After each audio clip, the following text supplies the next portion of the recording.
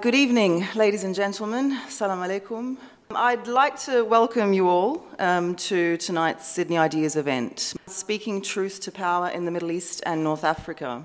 We're honoured to have such a distinguished speaker joining us tonight. He has not only witnessed but told stories of the very turbulent and transformative socio-political change in the MENA region, from the onset of the US-led invasion of Afghanistan in 2001 through to the onset of the Arab Spring in late 2010, at a time when a new generation of political voices found new outlets for expression through the internet, through new ways of connecting, and elevating for, perhaps not the first time, but a homegrown voice to the existing narrative. So through his leadership roles at Al-Sharq Forum, the International Crisis Group, based in Brussels, and the Common Action Forum, he continues his quest to make sense of some of the world's or some of the most pressing issues in regional and international affairs, in unison with a diverse array of minds, of cultures, and of experiences. So tonight he joins Sydney Ideas for a conversation about the rapidly evolving, nature of how we consume news in the very intricate world of political strategy and diplomacy in the Middle East and North Africa. So it's an incredibly relevant conversation to be had in the backdrop of our own local contexts and conversations, as our guest explores the complexities of identity and of representation in current social, political, and economic domains in the Middle East and in North Africa. Ahlan wa sahlan. Please join me in welcoming Mr. Wadah Khanfar. Thank you.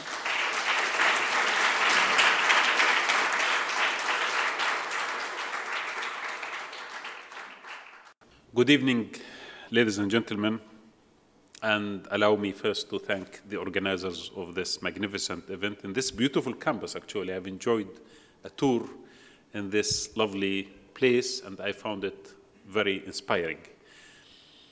You know, we journalists supposed not to be the story. And the worst position a journalist or a media organization is to find itself the story and to bridge the divide between what is objective and what is subjective. However, in a region like the one I have come from, I always ask myself the following question: is it really possible for a human being living in that particular situation is to always keep the distance between objectivity and subjectivity, between balance and emotionality, between his personal dream or understanding of what should be the right for his people and his nation, and just narrating events in front of him as they happen? Thinking about my career personally, I found that very difficult, although I found it, to a large extent, very necessary. Why necessary? Because in order to understand, you need to look at the story from all angles. And you have to have a lot of patience in accommodating people who you disagree with, but they have the right to express their opinion. And in also moderating the emotions of those who you agree with. But you have the responsibility of questioning their motivation and questioning their narrative. Not always something easy. From my own experience, I often think of someone called Hamid Gul. Now, Hamid Gul is 3 years old boy. It happened 25 years ago in March 2002 that I was filing a story about refugees in Afghanistan. In the northern part of Kabul, 60 kilometers towards the Salang Passage, which connect the north with the south, I found that tens of families have escaped from Kabul and the surrounding area, trying to reach to northern Afghanistan, where there is supposedly some stability. And they were blocked because of the snow. The only passage between the north and the south is Salang Passage, that was blocked. So they had to camp near the passage in the snow. Now, of course, I did film that with my colleagues, the team that was with me.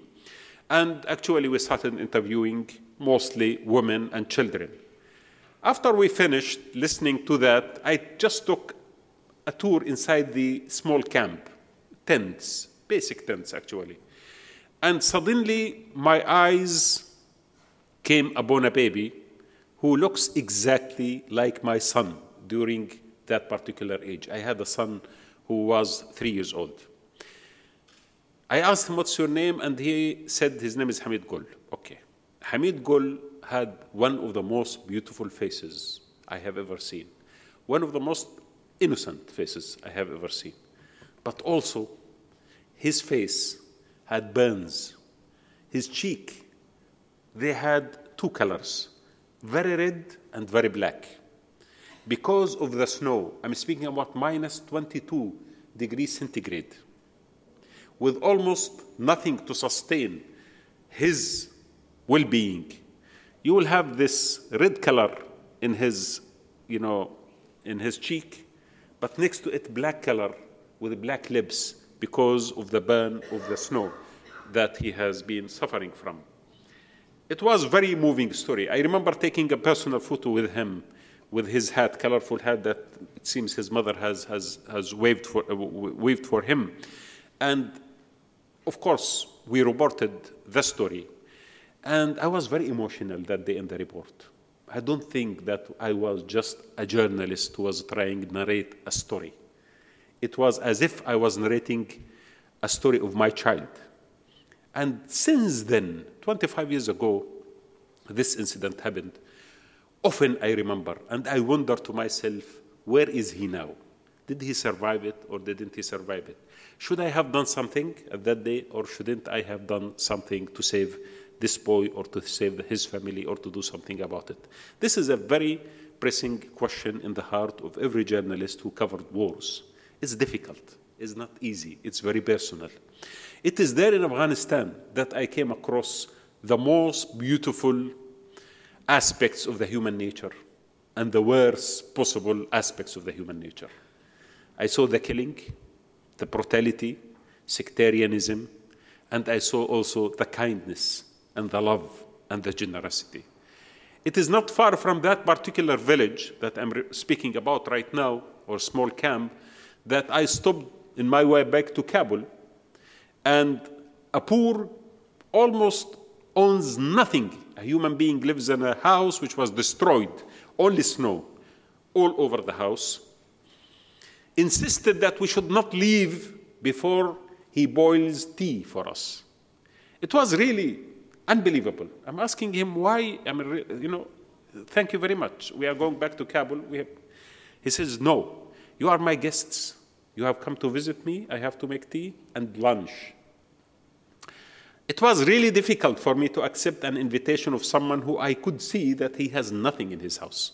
And I see that he has only 1 or 2 children at that time in a village that has been evacuated by the same refugees who I saw just a few kilometers near Salang trying to cross the snow to the other side of peace, from the peaceful side of the city or the country. In fact, he insisted. Because of his insistence and because I know to what extent the Afghanis are a dignified nation, we accepted just for the sake of making respect, showing some respect to him. So he will send his baby, his child, to run. Wallahi, I could imagine him right now in my head, running downhill, going somewhere, coming back after a few minutes, while he is boiling the water on some kind of wood, that baby is coming with a bread, just big bread like this, coming up, this Afghani round bread, coming up the mountain, and then the father has finished boiling the water. All of us sat on the floor, and then he brought the bread and the water and put some leaves, green tea leaves, and we had lunch. One of the most amazing moments in my life. He doesn't know us. Maybe he would never see us again. But again, this gentleman insisted that you are my guests, and I have to offer you something. 1 week later, I came back to the same village. I made a point of standing exactly in the same village just to visit this person and to give him something. From Kabul, I brought some vegetables, some fruits, some sugar, and some tea. And I said to him, if you could please send your boy, I have in the car some things we would like to pass to you. I have never seen someone disappointed and sad like that Afghani guy that day. He said, are you trying to pay back to me because I gave you lunch? I said, no, just because we were shopping and we thought you need something, He said, no, I will never accept this. I gave you hospitality because you are my guest. I do not expect from you to come and to pay back. That incident, again, opened in my mind something else. How could you be a journalist without falling in love with people? With this beautiful and simple basics of human character. In a moment of stress and need, in a moment when the whole world has abandoned you in a small village, just living almost alone in a house that has been destroyed and you don't know if you are going to survive the day or not. And now you are faithful to your tradition and to your culture and to your dignity as a human being. That's amazing. It's really amazing. On the opposite side, you find the other brutality that you could also encounter in many parts of the world. I have seen this in Iraq. I have seen it in Africa. I have seen it in many conflict zones, sectarianism, where people could chop the heads of people and kill them because they differ with them in religion or a tribal belonging or any form. So the human being is very complicated. And to narrate proper journalism is to narrate that aspect of the human being. It's about people. The whole matter of reporting is about people. Their aspirations, their dreams, their brutality, their love, their kindness, and everything about them. You report stories about the killers, and you report stories about the killed, and you're supposed to fill the gaps and to build the narrative and to put it in context and to introduce it to the public with hope that one day someone will do something to stop the killer from killing and to give those who have been marginalized, those who have been destroyed, justice, to give them justice. This is what I perceive journalism is all about. I don't see journalism as a robotic act, just by bringing an opinion and the other opinion, giving equal time and stepping out and say, okay, I have done my job. Yes, that's necessary to do. I agree, it's must. But also there are issues. When you would like to convert a story into something suitable for people to consume, you have two choices. Either you narrate it in a way where you create a puzzle, a shallow reporting, where they will never understand exactly what you are trying to tell, but they will understand that there is a complexity, a dark hole. You don't know what to do. You distance yourself from. As the reporting of news right now regarding the Middle East. Most of us don't want even to think about the Middle East. Why? Because these fragmented, short, reductionist, reports showed on TV or in newspapers are describing reality in a way that is impossible for a human being living in Australia or wherever, if he is not a specialist, impossible for him to understand anything besides the fact that the Arabs are crazy, killing each other. We don't know what is happening, and I don't think we will never know what's happening. This is not fine journalism. Fine journalism is journalism that puts events in context and add life to it, associated with real things that every human being in the world understand.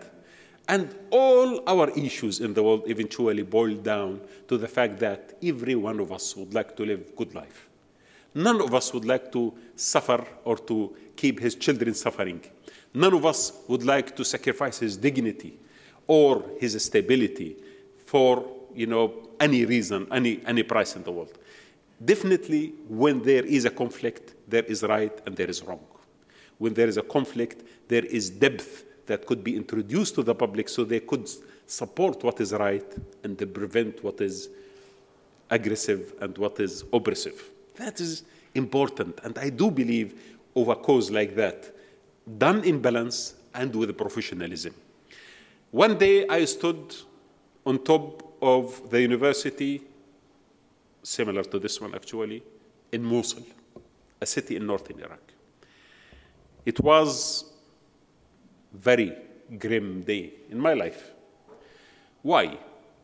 I respect universities, especially in the Middle East. I respect Iraqi universities in particular, because they have introduced to the region, the intelligentsia that the region is actually enjoying. The Iraqi universities were sophisticated. The Iraqi universities had history, had culture.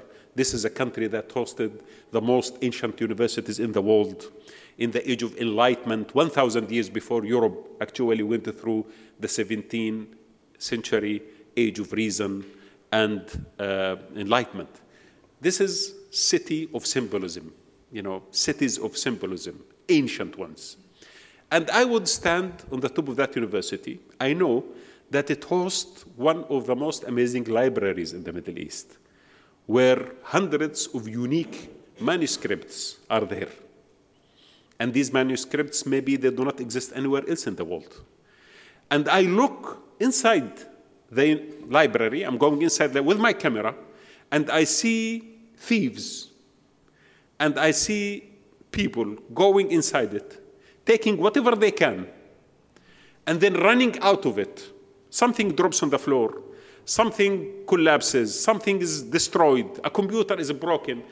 It's like everyone is looting whatever he could. No one knows what he is looting, but they are just destroying an institution in front of them.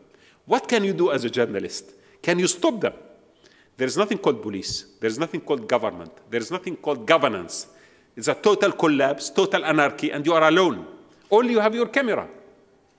So what can you do? You should just interview the thieves and listen to their opinion, then report it beside someone else's opinion?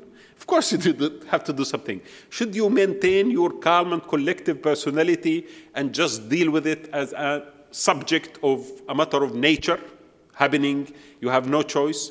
Of course not.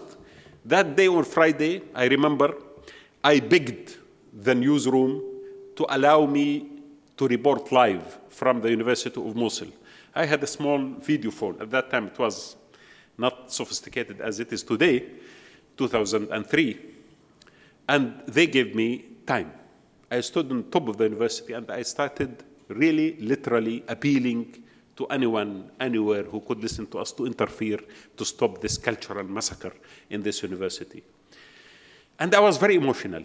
I didn't know to what extent my voice has reached that day. I didn't know then. I know today that wherever I go, even 20 years later, people remind me of that day. And they tell me, we remember when you stood in that day and you appealed to us to do something. And I remember that, yes, some people moved out of their houses, went out, and they came to the university, and they stopped this kind of looting, and they tried to establish some order and to save whatever they could save. So it is not easy to be a journalist. It is for a lot of us, people who are privileged to be born in stable societies. Journalism is a matter of knowledge, maybe, a matter of communication, and to a large extent, information, and maybe even entertainment sometimes. The way that I have seen journalism in that part of the world, it was a matter of life and death. It's a matter of life and death. I will never forget that I had to carry friends and colleagues who were killed in the battle of the field. Or I have to go to their families and children and tell them the story, what has happened to them. It was not easy at all. Why? Because this is it. And I know that these colleagues who were killed, they didn't go there because they have a nice salary or they go there because they would like to be famous. I know that they went there because they had a mission to tell the world. And they are really sacrificed for the sake of others knowing. So journalism is a matter of life and death. And for many people, not to be informed properly means that they could face death around the corner. They don't know. You have to tell them. You cannot afford but to be decent. And you cannot afford but to have integrity in reporting the news. That always puts us in direct conflict with powers. Because power would never allow you to continue that. Once the truth is out, it means the powerful is going to suffer. It means the consensus amongst nations and among people and the power of public opinion will defy the tyranny and authoritarian regimes that have created such a mess and created conditions that are impossible for humans to encounter without revolting or without doing something about it.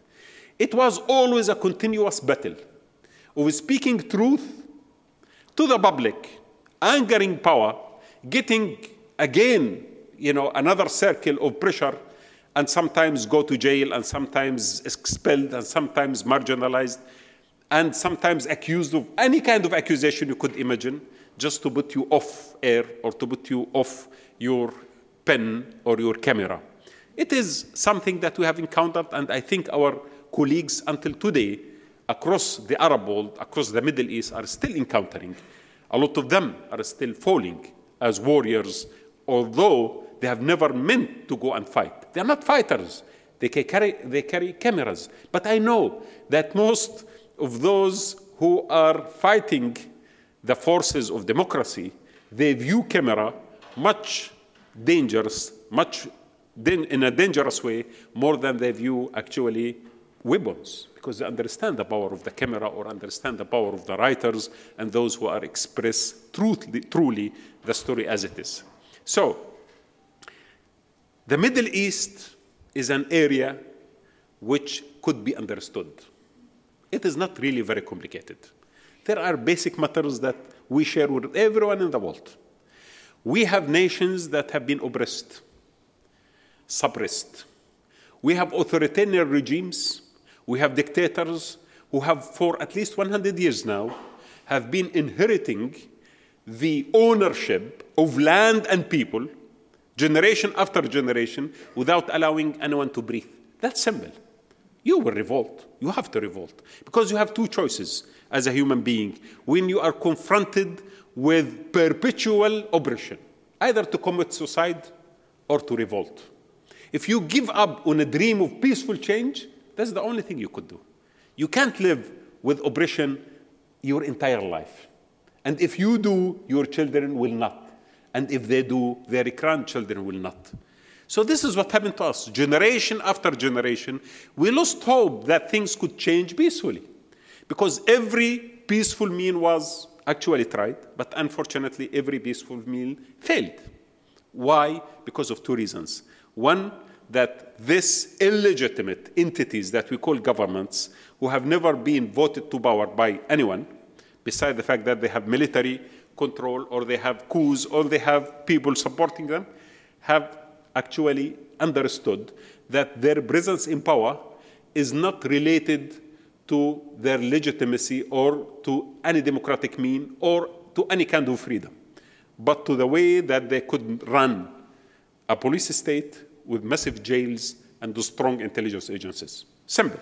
That is the ethics of governance in the Middle East. On the other hand, as well, the international society, which has been introducing to us the most beautiful philosophy of liberalism and ideals of freedom and equality and justice and the human rights, supported them.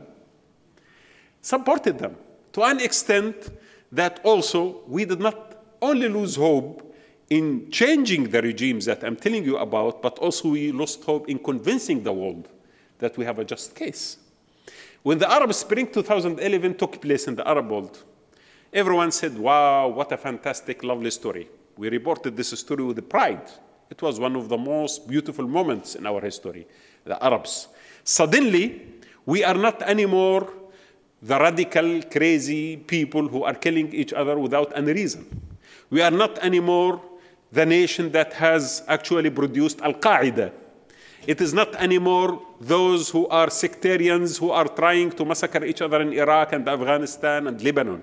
Suddenly, we became symbols of freedom across the world. At Tahrir Square 2011, when young people who were not driven by specific ideology or a specific political party and by a specific religion, they have stood together, Muslims and the Christians, men and women, young and old, in order to chant for freedom and democracy and dignity. It was a brilliant moment in our history. That was the moment when we thought that Al-Qaeda is dead. That is the moment when we thought a new dawn of enlightenment is going to emerge in the Middle East. We celebrated that, and you did celebrate that with us as well. And a lot of people in the world celebrated that with us.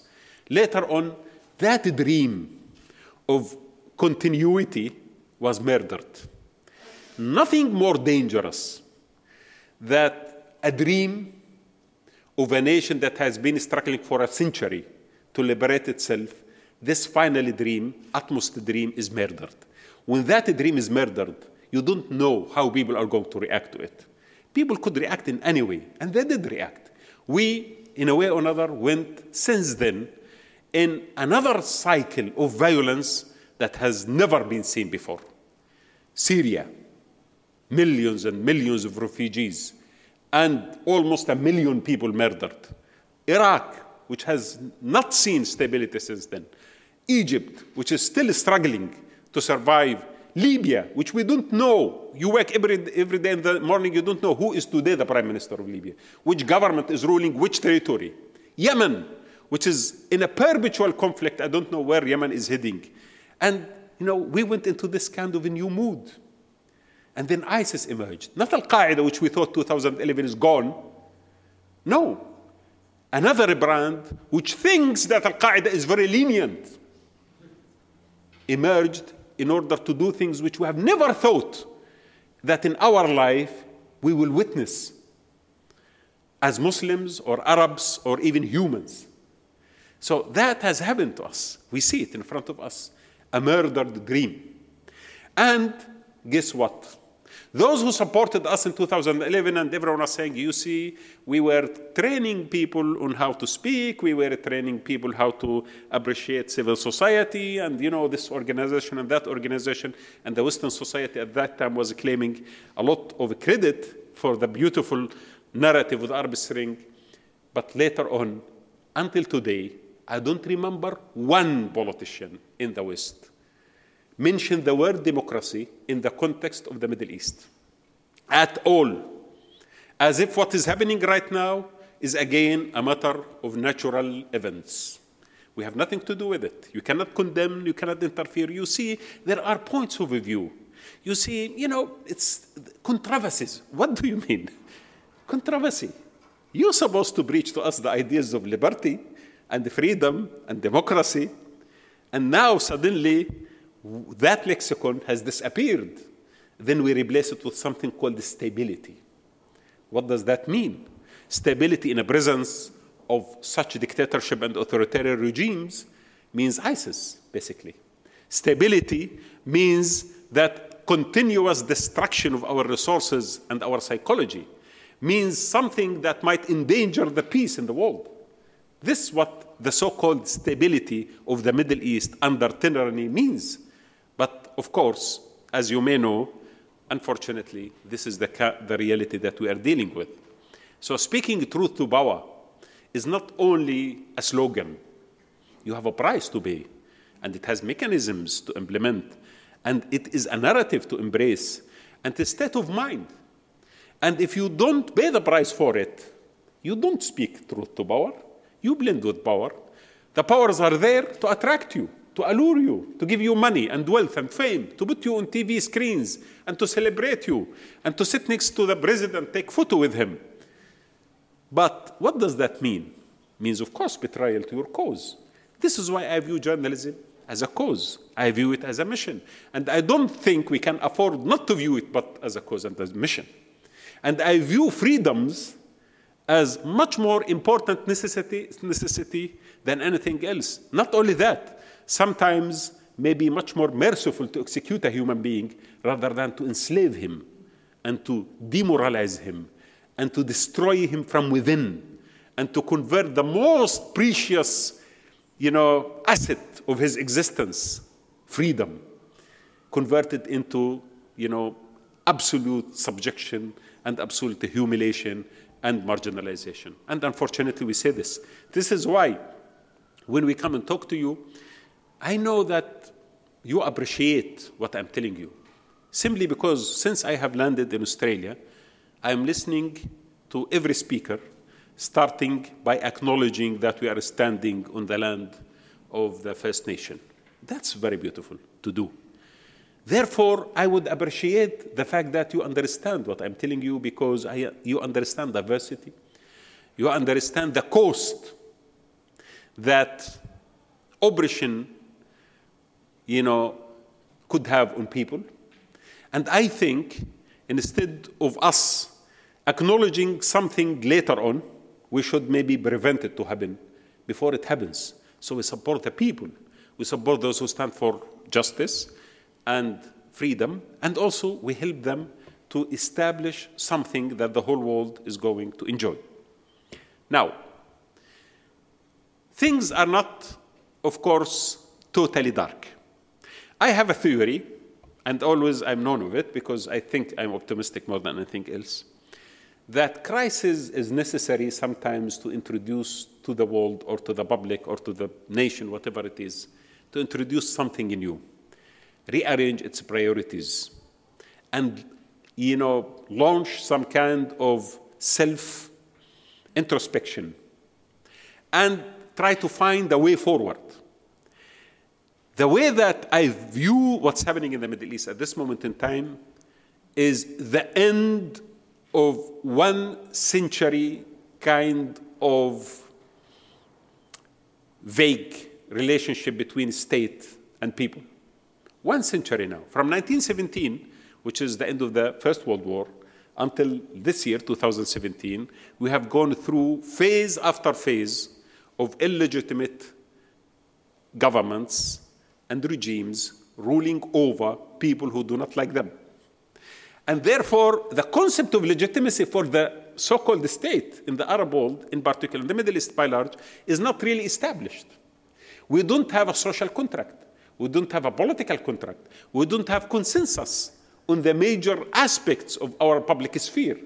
We have never been allowed to negotiate a balance or negotiate some kind of agreement amongst ourselves on how to rule ourselves, because always we have been told how are we going to be ruled, and we have to listen and obey the rules that serve the minority and marginalize the majority. So this kind of cycle is about to end for 2 reasons.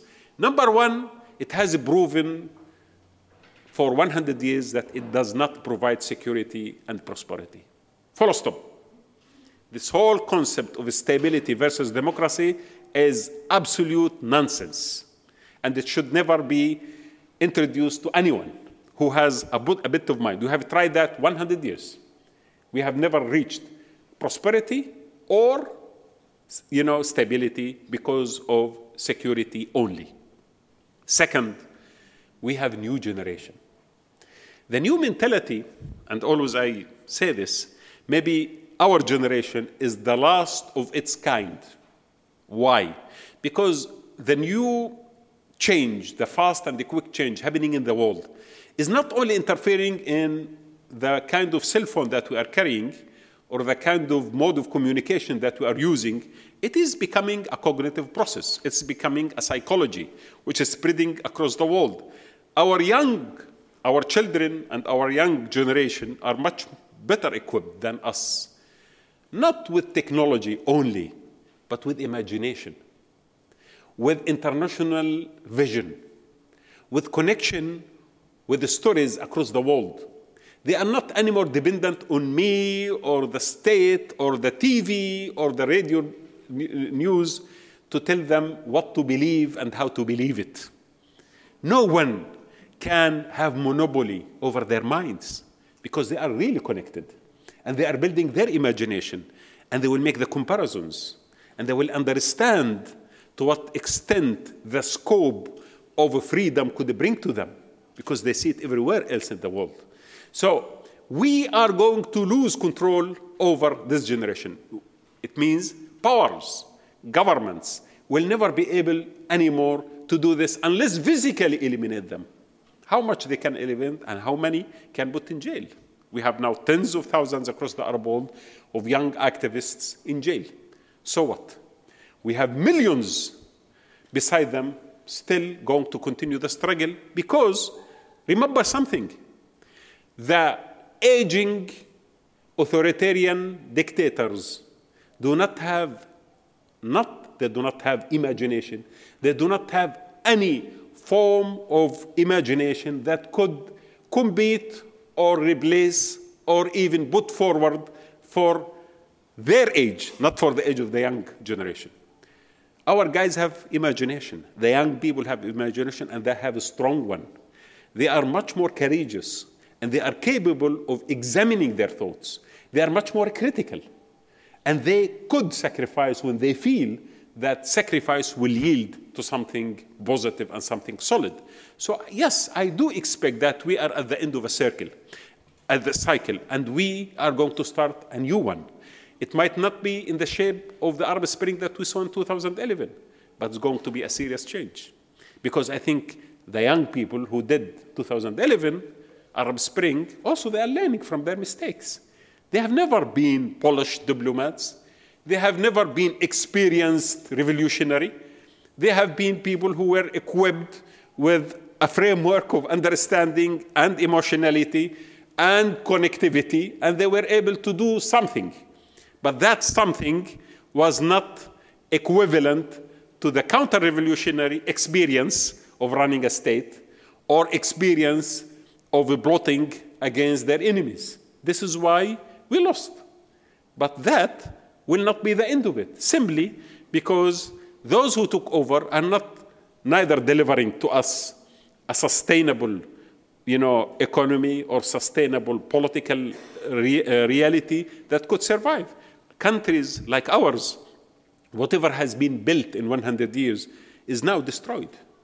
Our bridges are destroyed, our hospitals are destroyed, our schools, our education system is destroyed, our mosques are destroyed, almost everything is destroyed, beside the destruction of the social, and the most painful actually, the social fabric of a society.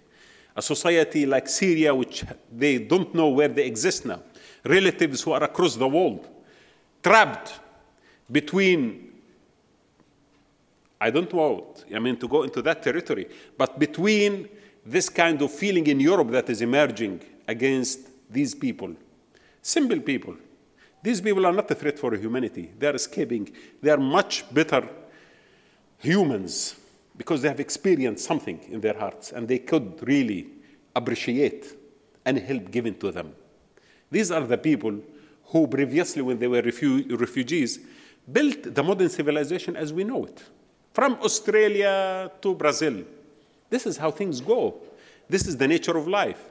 This is how we had industrial revolution. This is how we had ages of progressive attitude. And this is how we practiced, building communities and states. And now suddenly these people have been, the threat of these people have been exaggerated in order to fuel extreme nationalistic discourse, which in my opinion is not only going to be harmful against the refugees of Syria and Iraq and Afghanistan, it's going to be harmful for the stability of these societies itself. Because these societies cannot live with this kind of extreme discourse. In my opinion, it is a matter of time when the public is going to realize to what extent there is danger in eliminating this concept of tolerance with foreigners or with refugees or with this particular group of people or ethnicity or religion and so on. Nothing could protect our societies than having values that all of us revolve around. But once these values become nationalistic in nature, xenophobic in nature, extreme in nature, wherever that happens, in the Islamic world or in Europe or in Latin America, the same. The result of that is going to be actually bleeding from moral reservoir that we have, reaching a moment of sub-identities that will never unite us, but will divide us further. We have seen this. We have gone through sectarianism in the Middle East, and we know how dangerous sectarianism could be, how dangerous extreme nationalism could be. And I think you know that much better than me. The last point that I would like to mention today, that while we are building the future of the Middle East, hopefully, in the next maybe years to come. I don't know when exactly, but as I told you, we are heading towards that. We expect that the world itself is going to change its attitude towards that region. If I am going to be a dreamer, and I would like to be always someone who dreams a little bit, because sometimes dreaming is not a bad thing to do. Don't you believe that people of the West will be much happier if the concept of diversity is acknowledged and practiced, not only in the Middle East, but everywhere else? The concept of tolerance is accepted as a universal concept that every one of us should work for. And the concept of recognition of the other instead of elimination of the other. And the concept of supporting what is right. The public, not necessarily governments. We, the people, the ordinary people. Remember that today you are much more powerful than what we have been 10 and 15 years ago. Each one of us has access to social media, has access to public opinion, has access to forming a discourse and a narrative that could enrich the global debate. We have much better connectivity with the world than what we had before. Before, I was locked in my own village, in my own tribe, in my own culture, in my own religion. Now, I could be a member of tens of organizations across the world virtually. I could be a member of 10 of networks who share the views from Latin America to South Africa to Russia. We can work together and we can develop the sense of global connectivity and universal ethics and values to develop our future. Because whatever happens in the Middle East, like it or not, is going to affect everyone else in the world. There is no way that we can build walls and say, let them kill each other forever. No, it doesn't work like that. What happens in Europe will affect everyone in the world. What happens in North Africa will affect everyone in the world. So it is one destiny. And if I say this, and if that is true, it is the most true in any moment in history, given the fact that really today and the next generation are going to see a world which is different from ours. This is why I said we are the last of our kind. We could experience a bit of nationalism, a little bit of religious alliances, a little bit. We could do that. Our children and grandchildren are going to be much more connected and much more different than us. Let us help them and let us embrace their ideals before we are outdated, actually. I advise myself, of course, and my colleagues wherever I go, and I tell you here in Australia, and I'm very actually pleased with the amount of tolerance, actually, although maybe there are always voices, but amount of tolerance, amount of recognition of diversity, and amount of interest I have seen in this country regarding the Middle East and regarding the rest of the world. Thank you very much.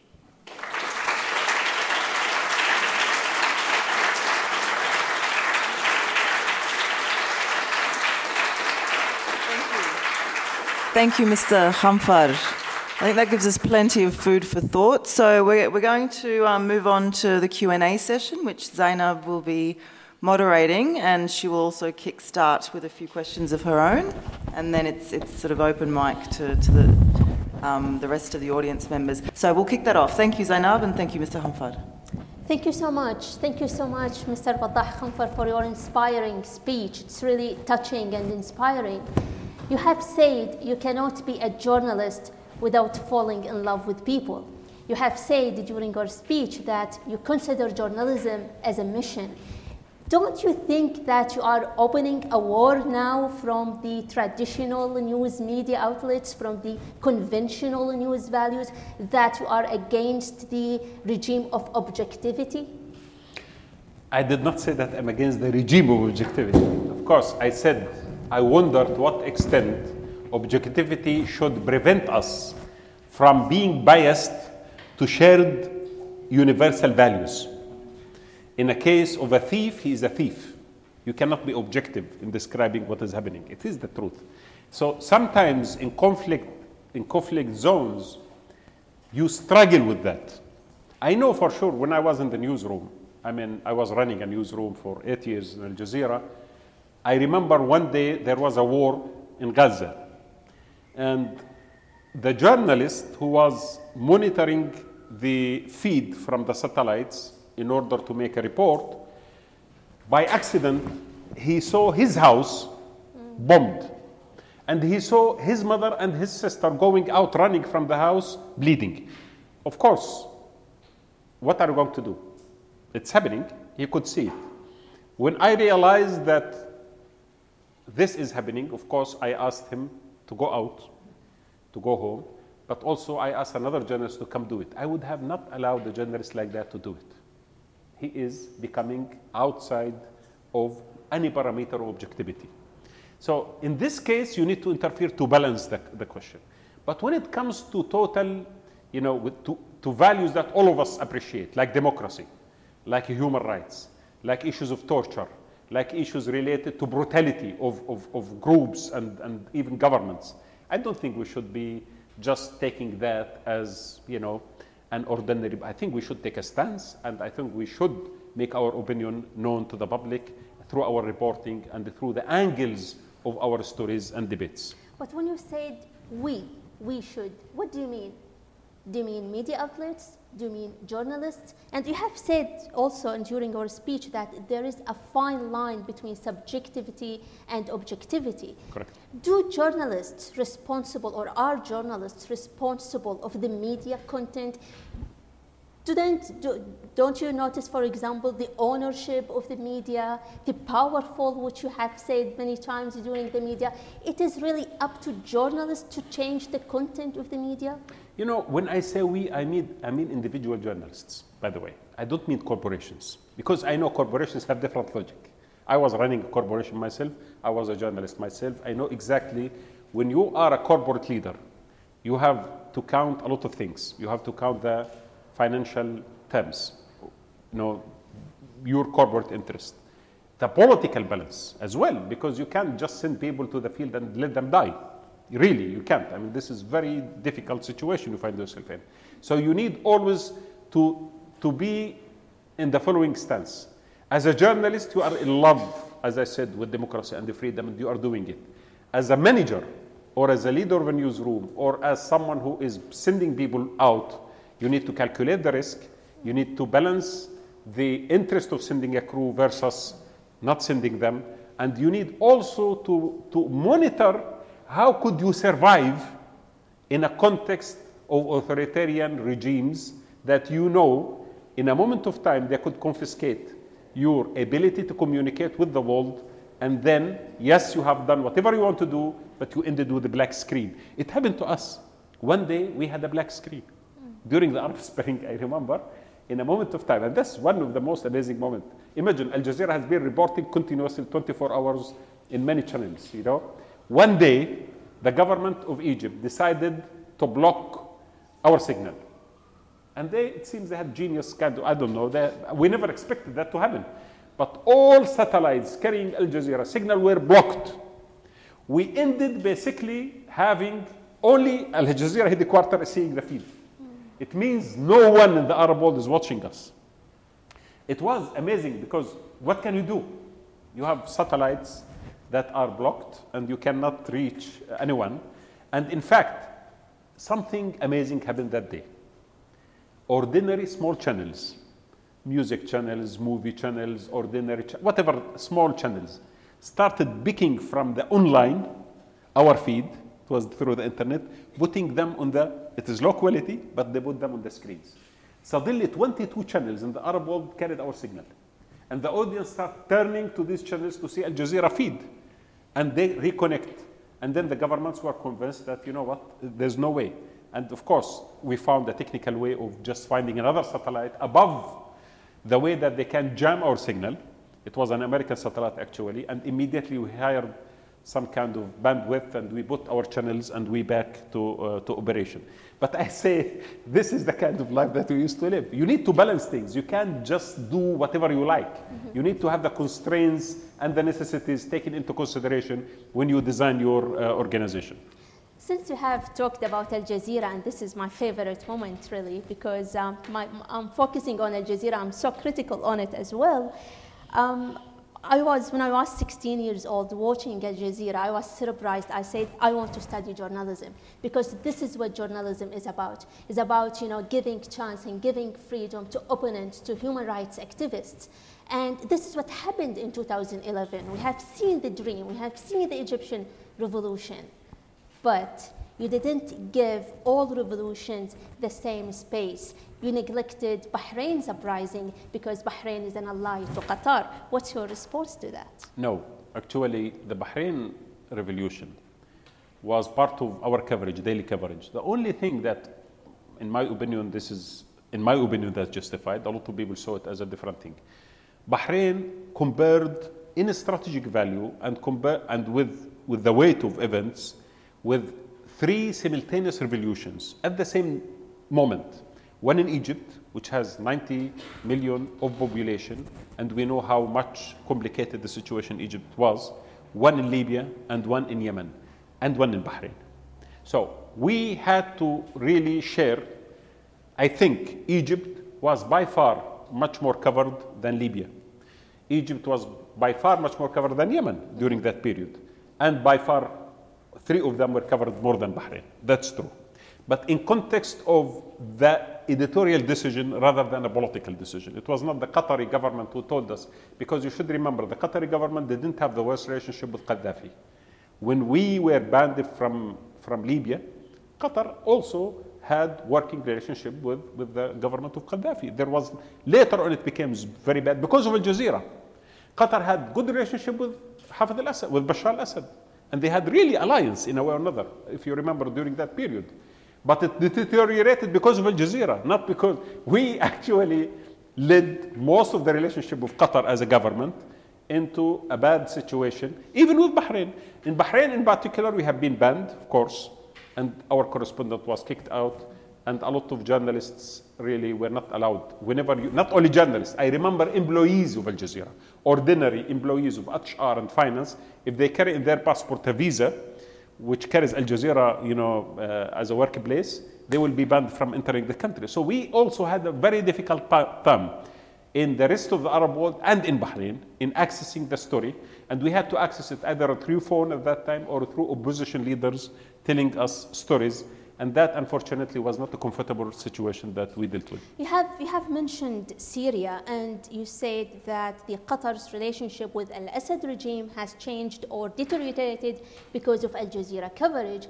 But the other narrative is the other way around. There are some media literature suggests that Sheikh Hamad bin Thani, the Qatar's emir, tried to convince al-Assad to do some reforms. Correct. But when these negotiations fails, then they told Al Jazeera to start its coverage. What's your response? As a witness of that history and the decision maker in Al Jazeera, I can officially tell you that this is not true. Al Jazeera actually had independent coverage of Syria, and that independent coverage of Syria led to a further deterioration of relationship between the emir and Bashar al-Assad, and led to almost a state of total, collapse. It was Al Jazeera. The Qataris could have suggested to Bashar al-Assad to make reforms, and he refused. So what? Qatar itself was not a democracy, and still, so it's not an issue of democratic aspirations of Qatar to spread it in Syria. But I think Al Jazeera had heavy cost on the foreign policy of Qatar. I'm not going to argue a lot about Al Jazeera. Let's talk about sectarianism. You have mentioned the sectarianism and in the region. Don't you think the Arab media is helping to increase this sectarianism? Unfortunately, I would say we resisted during the time when I was in Al Jazeera the usage of sectarian words in our reporting. So, for example, we know that Shia and Sunnah are fighting in Iraq. We insisted continuously not using or describing the militias from the Shia side with, for example, militias from the Sunni side as Sunni or Shia. Just we'll call them by name, the militia of so and so, without saying the Shia or the Sunnah or the Arabs or the Kurds or the Alawites and the Sunnis or the Christians and the Muslims. It was never actually it was a policy not to do so. Later on, things went beyond that. It went This is why I told you always, I tell you, Al Jazeera is part of the Arab reality. Not only Al Jazeera, every Arab outlet, in fact, is part of the Arab reality. When sectarianism went out of control completely, unfortunately, media started to be used as a tool. Now we have tens of channels in the Arab world, from Shia channels in Iraq, for example, and we have Sunni channels from the other side, just fighting the battle of Shia Sunnah, not political battle. I personally, my view on the whole matter of Shia Sunnah, for example, or sectarianism, is political. It has nothing to do with religion. Of course. It has existed. I was a bureau chief of Baghdad during the war and after the war. We had 102 employees. I remember that figure because we had to give their names to the occupation forces of the Americans when they came into Baghdad. I never, at that time, I did not know who was Shia and who was Sunnah. I didn't know. I don't know. My secretary was a Shia. Later on, I discovered. I didn't know that he was a Shia. I didn't even bother to ask or to know who is Shia and who is Sunnah. When Bremer, who was the American governor of Iraq, decided that he is going to establish elections or to call for elections based on sectarian basis, calling Sunnis to elect Sunni members of the council and Shia to elect Shia members of the council, during that week, I started sensing tension in the office. As if everyone started to discover his identity. I am a Shia, he's a Sunni, I will vote for him, I will vote for me. And then we started this escalation. I blame the Americans for the sectarian war in Iraq. And I think, and I personally said that to Paul Bremer when I was the first journalist to interview him. And I asked him about his plan, and he mentioned that to me. It was through Al Jazeera that the world knew that there is a plan like that. I told him, Mr. Bremer, this is a recipe of continuous civil war. You do not touch the concept of Shia Sunnah in Iraq. This is something that no one should go close to it if you would like to achieve any kind of stability in the country.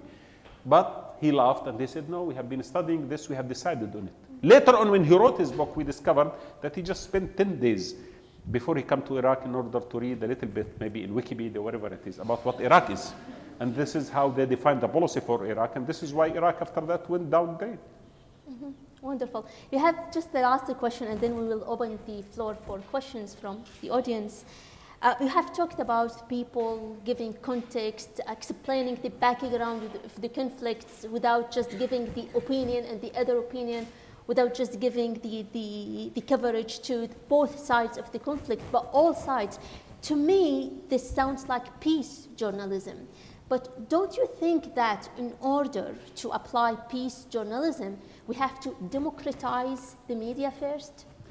When I speak about context, I don't speak about telling how fantastic everything is. I'm telling you that any event in the world could become an accurate lie.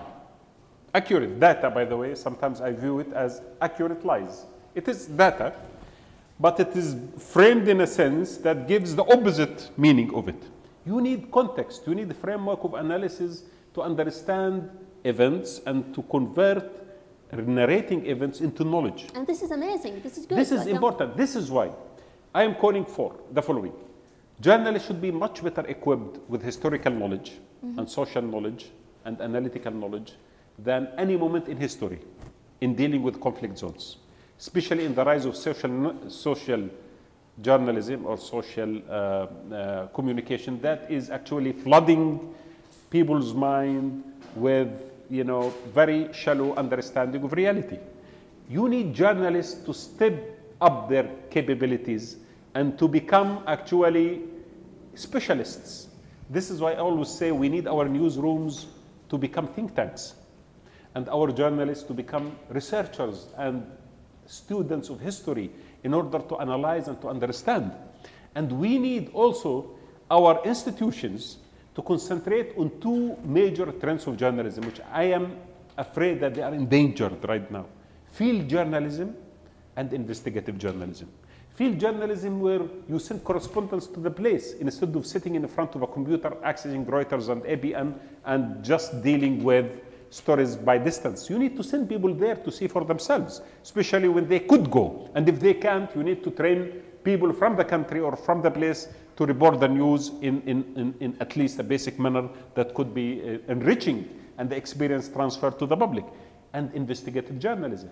It is sacrificed now because of the lack of funds. Most of our corporations are cutting on field journalism and investigative journalism because they are expensive. And this is why we are suffering as audience. We don't get the best of journalism. We are getting just a quick immediacy, urgency news that put you in a mood of wanting to distance yourself from the story rather than to comprehend it and understand it. Wonderful. Thank you so much for your insightful take. I'll just open the floor for audience if you have any questions. Yes, please. You mentioned Paul Brenner, and do you think that is a textbook case of the arrogance of ignorance? If you put it like that, yes, I would agree with you. I will never criticize that kind of description. Yes, I would agree that Mr. Bremer, he made major mistakes, and he actually, unfortunately, was never held accountable for it. In 1 year, he put Iraq back in, dark ages. I don't blame him personally only. I blame the whole administration that enabled him to do what he has done.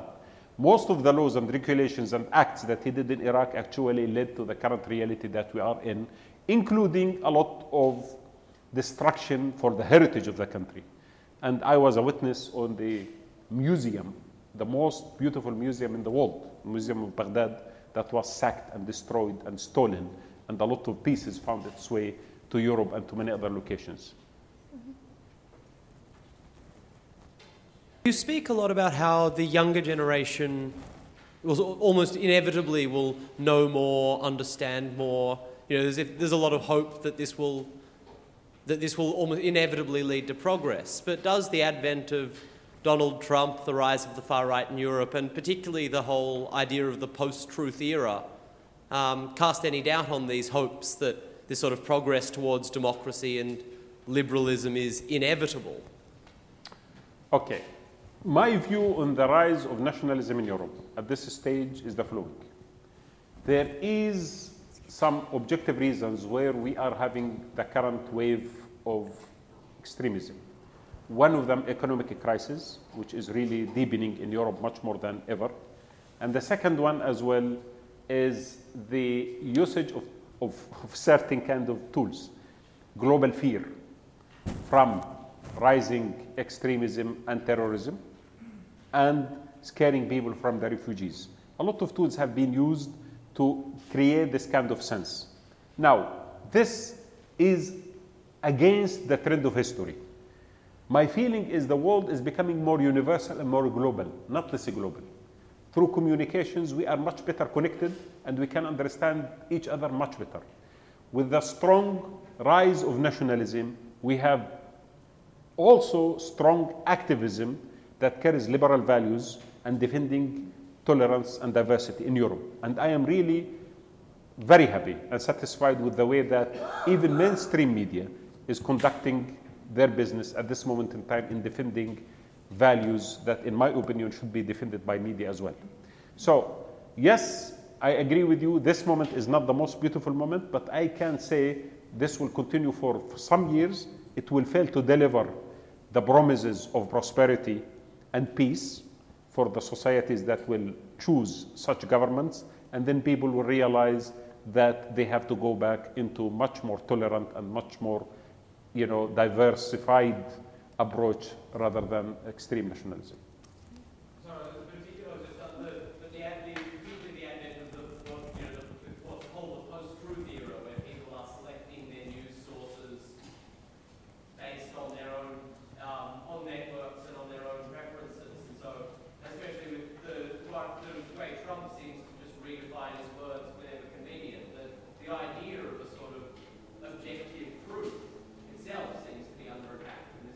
Absolutely, yes, because everyone can sit in front of his Twitter account and put whatever story he likes, and I think Trump is doing that.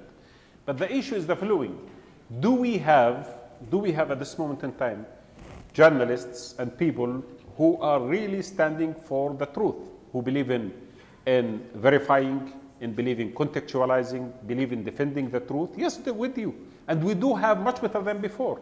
The same social media that carries what you call post-truth era is also carrying the opposite, which is how to examine and how to, make sure that what is carried is right. So I do believe personally, of the wisdom of the crowd, in a way. I do believe that when people have access to knowledge, some people will misuse it and some people will use it perfectly, but eventually the final result will going to be positive. I have lived in societies where we were, in a way or another, in a blank situation. We had some kind of blockade around ourselves mentally. You don't have access. Before the internet, we did not have access to news.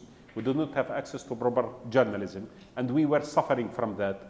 And definitely, that environment was much more evil than when our young people are now liberated. They can access from wherever they are stories across the world. Their knowledge is much better than our knowledge, and I think with time they will learn how to choose the right, story and how to deal with it, rather than following just any kind of news that comes to them. Thank you. Maybe we can take 3 more questions. Yeah. In light of the recent rise of the age of terror, what do you think needs to be done in terms of campaigning to young people and teaching them about terrorism as per se, and what more do you think needs to be done? We'll take another question and then we'll come back. Maybe here. Thank you, Wadah. I wanted to question about your, statement that the Arab Spring became like a murdered dream. Yesterday, of course, was the 6th anniversary of the Syrian uprising, and you talked about that a little bit. But I suppose, I define myself as having been part of the left movement in Australia for some time. Yet we have a situation, I think Al Jazeera is maybe an honourable exception, where much of the media, whether that's mainstream or unfortunately a lot of the left, has portrayed this horrible conflict, inspiring revolution and then a horrible putting of it down as basically a conflict between jihadi extremists on the one hand and a regime, maybe we don't like it, but, the better of two evils on the other hand. And I think that's frustrating, particularly for many of the Syrian refugees that I know who have tried to keep their voices alive and the original aims of their revolution alive. So I guess, I don't know, where do you see the outlet for those voices who are trying to, steer a path neither jihadi nor dictatorship? We'll just take one more question. Hi, I just have a quick question concerning the philosophy of journalism. So you mentioned taking a stance and having a mission as a journalist, and I think to some extent you're adopting a moral position. So you mentioned briefly international community as a source of liberal ideals such as freedom, and also referred to universal ethics. But more generally, from where could a young journalist derive a moral stance that informs the work that they do, particularly when there are so many competing moral stances in the world? Thank you. So, I think we'll take the 3 points. Okay. And then we'll go just back. to answer the 3 points, of course, it revolves around the following. Our young generation, which wherever they are, regardless if they are Arabs or non-Arabs, are going to confront the following reality. They are living in a globalized world. They need to develop a new mentality for it, and the new imagination, and the new networking capabilities. Now I have established something called a Sharq Forum, which is based in the Middle East to encourage concepts of democracy and the freedoms and communication amongst the young people in particular. And I have noticed that this area, when it is in a way just moderated, actually, we are not doing much besides allowing people through digital platforms to establish hubs across the world, communicate with each other, exchange experiences. Just in maybe 6 months, we have at least 20 hubs across the world, launched by young people, various cultures, backgrounds, trying to build some kind of support to the concept of democracy and developing or sharing experiences. I am really thrilled by that. And we are doing, that motivates me to speak about the next generation because I am in touch with them. The second point regarding the issue of how we perceive conflicts like the one in Syria, I have no doubt, and I know the facts, and I think if you research it, you will know it, that the rise of so-called Al-Qaeda in Syria at that time was actually encouraged by the regime himself. The regime itself wanted the revolution in Syria to appear as if it is a fight between Al-Qaeda and Bashar al-Assad. The Al-Qaeda fighters were in jail in Syria. In July 2011, they were allowed to escape. In fact, I knew later on from the Prime Minister of Syria, who was under Bashar al-Assad that year, he told me the story that I have received instructions to release Al-Qaeda prisoners and to allow them access to the north where they can start military operations against the regime. The regime of Iraq allowed people to escape from Abu Ghraib prison. About 1,000 Al-Qaeda operatives were allowed also to cross the borders and to go to Syria. It was very helpful. And all of us have seen this. Not as if, oh, we are surprised. No. I have written tons of articles about this during that period in The Guardian and many other places, saying if we do not now try to save the situation in Syria, it's going to be seen as the war between extremists and the regime, and the world will say, oh, you see, if we are in front of two choices between Bashar al-Assad and Al-Qaeda, what can we do? We have to support Bashar al-Assad. This is exactly what Bashar al-Assad did, and he reached that point. So we have, it was like self-fulfilling prophecy, unfortunately. So we need to be aware of the facts. Now, looking forward, 5-6 years have passed. Extremism has had its peak, no doubt about that. We had ISIS, they controlled a lot of territories, now they are on retreat. I think people are not convinced, they can't convince people of any project. Why they had that so much popularity during that period? Because the Americans decided not to allow the military groups who are from the Free Syrian Army, who are supposed to be moderate, to receive actually weapons to a large extent. Al-Qaeda had its own way of handling its funding or handling its weapons. So those who wanted to defend their villages, when they go to the Free Syrian Army, they ask them for help. They tell them, sorry, we can't do any much to you. They go to ISIS or to Al-Qaeda, they tell them, you are most welcome. We train you, we give you weapons, and we give you $300 a month, for example. Please come work for us. So they did, a lot of people did that, not because they were convinced of what ISIS is doing, because they were in front of a threat that unfortunately has happened to them. Now, with different atmosphere appearing in Syria, international powers are much more active, especially the Turks in northern Syria and what's happening right now in Mosul. I think ISIS will retreat. And a lot of these people who have been joining ISIS for a reason or another are also fleeing away and going back to their communities. So I don't see them producing any continuity. Now the time has come to build the alternative in a proper manner. The world has to learn that we need now to develop proper opposition that is responsible and that has clear way on the way Syria or Iraq is going to be built in the future. If we leave them down again, something else might happen. But now we have spent 6 years, lost 6 years actually, of trying to convince the world to do something and to support good elements in Syria. But unfortunately, that was never done. Very, very insightful indeed. Just as a final word, where is Al-Sharq Forum from all that, from media reform, from giving voice to the voiceless, from being against conflicts and wars in the Middle East? Just before, because I don't want to ignore your question about professional standards. The mission, right? And the mission and the code of ethics. It was actually an exercise for us. When I took over Al Jazeera 2003, by the end of 2003, we decided to have, I came from Afghanistan into Iraq. In Afghanistan, I remember the Afghans, to build the new constitution, they established something called Loya Jirga.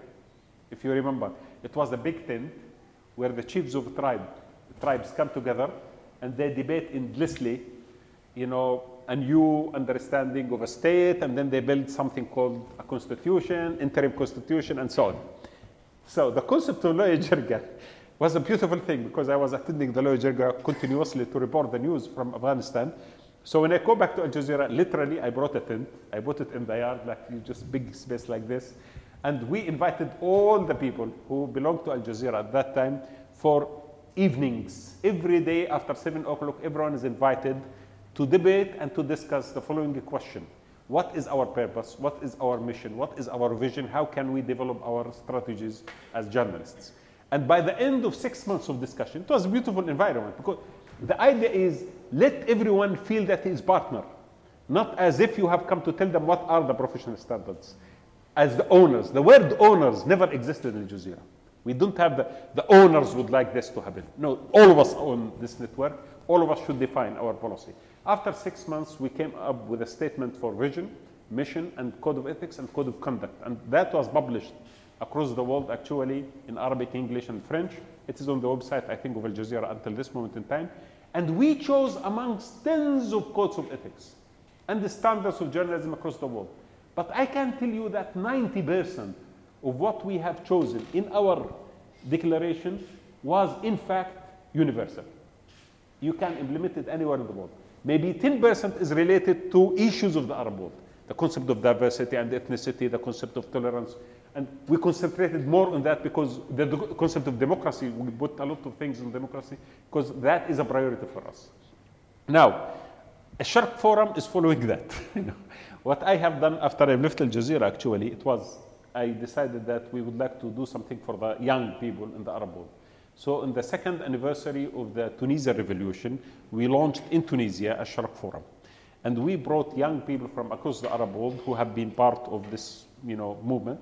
And we tried to establish debate amongst them, or to establish an arena of discussion and dialogue of people who come from Islamic background, secular background, leftist background, to establish what we call like consensus on overarching values for all of us, and to give up on the issue of fighting each other based on ideologies and based on partisan belonging.